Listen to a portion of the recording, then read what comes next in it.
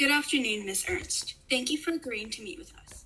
My name is Cecilia Feltner, and this is my colleague, Emily Hearn. Ms. Ernst, we're so grateful for this opportunity to meet with you, and I just want to say I completely support how you believe anyone qualified, even if they are transgender, should be allowed to serve in the U.S. military.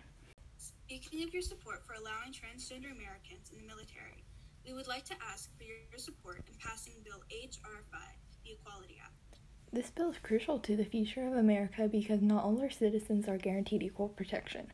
By prohibiting discrimination against members of the LGBTQ+ community in public areas such as schools and work, relationships between different communities in the U.S. will be better, which will ultimately improve the U.S. experience for its citizens in the long term.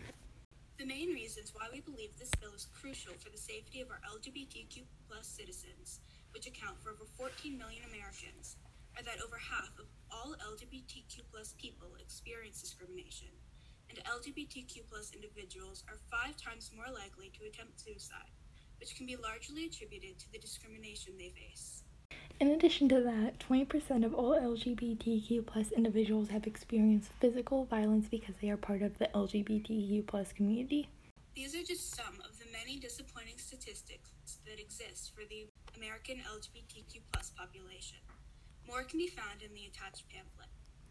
In addition to improving relations as we stated before, we also believe this bill can have other impacts in the future, such as an improvement in the U.S. economy, a decrease in suicide rates, and the adoption and fostering of more children. Ms. Ernst, thank you again so much for giving us the opportunity to meet with you, and we hope we've given you enough reason to support the Equality Act when the time to vote comes. We look forward to seeing this bill reach the floor of the Senate, and hopefully we will meet again soon.